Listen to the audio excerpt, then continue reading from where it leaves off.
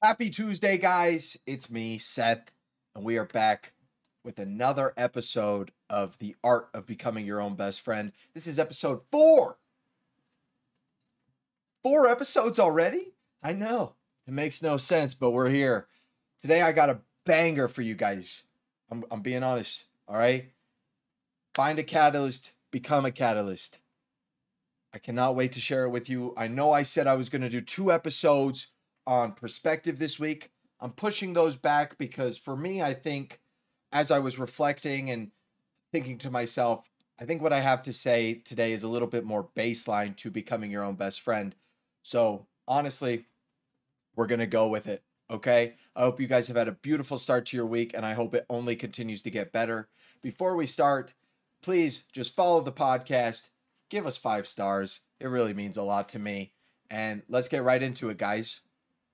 Now, before we start talking about anything, I am going to be sharing some personal experiences today. I am going to be basically explaining what my catalyst is. And it's not necessarily a fun thought, it's not necessarily a good thought, but it was very important to me. So I'm going to share it. I don't want anyone to feel bad for me or think I'm trying to fish for compliments or do anything like that.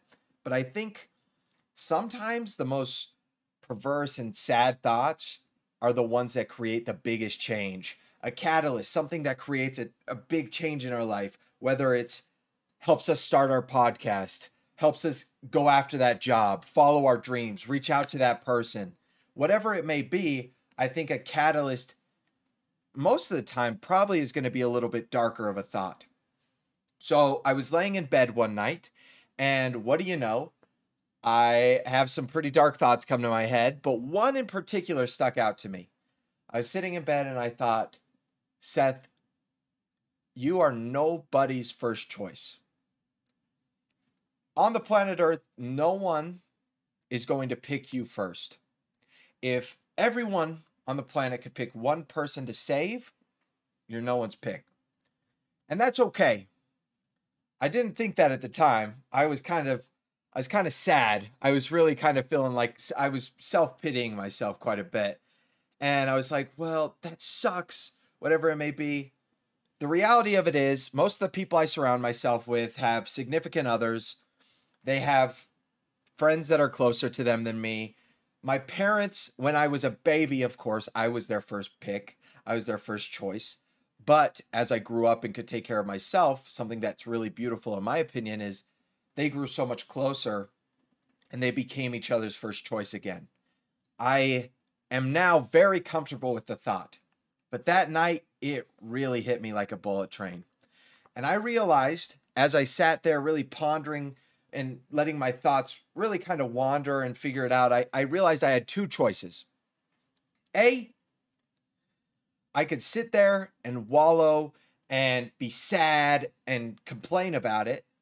Or B, I could own it. I could go, Seth, you're no one's first choice. And that's okay. Because what that means is you can be your own first choice. I have never been my own first choice, but I can be that now. And that doesn't necessarily mean I have to be selfish or I have to stop taking care of the people in my life. No, no, no. It just means that I've got to take care of myself first. This does kind of go back to episode 2 with the who's there at 4 a.m. Who's going to be there for you in your darkest times? I realize no one's coming to save me, so I have to save myself. Something that I have done my entire life is lived comfortably.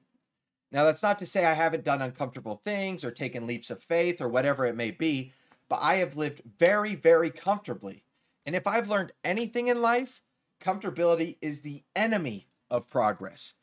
Every 3 to 4 months over the past 5, 6 years, I have fallen back into the pit of depression. I have fallen back into my old routines, whatever it may be. And I didn't ever really think about it. I just thought, oh, it's just the motion of the ocean. But as I kind of sat and thought, I was like, I am allowing myself to be too comfortable. I am spending 5 to 6 days a week with my friends, which is not a bad thing per se. But in my case, I realized I wasn't doing a lot of self-reflection. I wasn't spending enough time with myself, learning about myself, really growing up and kind of figuring out who I was. And that's something I've been working on a lot, is not distancing from my friends, still keeping that strong connection, but not feeling the need to see them every single day of the week. Because I do believe being in that comfortability was the enemy of my progress. I would take 2 steps forward and then I would fall 3 steps right back. 2 steps forward, 2 steps back. I was always getting stuck in the mud. And it would feel good for a second because I would take those steps forward. I'd be like, oh, I'm making it. I'm getting there. But I wasn't getting further than those 2 steps, those initial 2 steps, if that makes sense. Now, that was my catalyst. And it's really helped me. I decided that night, I said, tomorrow, I'm changing everything. I started listening to motivational podcasts, reading books. I started making my bed in the morning. I have never been someone who makes their bed. I make my bed every single morning now and have been for the past month or so. And I've been reading a lot. I average about 3 books read per week now. It's kind of crazy. That's never really been my thing. And it's just really helped create this massive, massive, massive change within me. Now, the question here, how can other people, you, the listener, how can you find your catalyst? For me, I think I was pretty lucky. I kind of just came upon it in one of my kind of like dark nights of like, oh, what's going on in my life? I think something that could definitely help is journaling. I've been journaling for about a month and a half, and the thoughts that have come to my head and the resolutions I've come to and the things I've learned are out of this world. Like, I could never recommend it to anyone enough. I do believe, thinking about this, are you comfortable? Is your life comfortable? Are you taking chances? Are you really progressing? Or are you making those 2 steps and then falling back? Or even just 2 steps and then you're stuck in the mud, and then maybe half a step. And, I do believe progress can happen when you are comfortable, but I do not think it can happen nearly as fast. I have never skyrocketed in my confidence, my love for myself, my abilities, the strength of my mind, everything like I have in the past month. And it's because I am not comfortable. I said it to someone the other day. I am more alone now than I have ever been, but I'm not lonely. Now, I want to say that again. I am more alone now than I have ever been, but I'm not lonely. I wake up every morning feeling fulfilled. I go to bed every night feeling fulfilled. I am happy with who I am. I know my worth. I'm still kind of learning it, and I still have my days, but I know it. Sometimes I forget it, but I always come back to square one. And come on, how beautiful is that? That is becoming your own best friend. I'm doing it right now, and you can do it too. I promise you. So, find a catalyst. This helps us become our own best friend. It helps us make those changes. It's an instant reaction. I think if you really grab onto something, say that you're an athlete, okay? Say you're an athlete and you really want to progress, but you've kind of just been doing the same drills, over and over and over. Maybe you realize, maybe you're pondering at night and thinking, damn, I am pretty comfortable with what I'm doing. I do it every day. And practice does make perfect. I do believe that. But maybe you need to up your game a little bit. Practice for a couple more minutes, whatever it is. I'm not an athlete, as you guys can tell. I don't know why I use that analogy, but we're here. Okay? And here's the most important thing.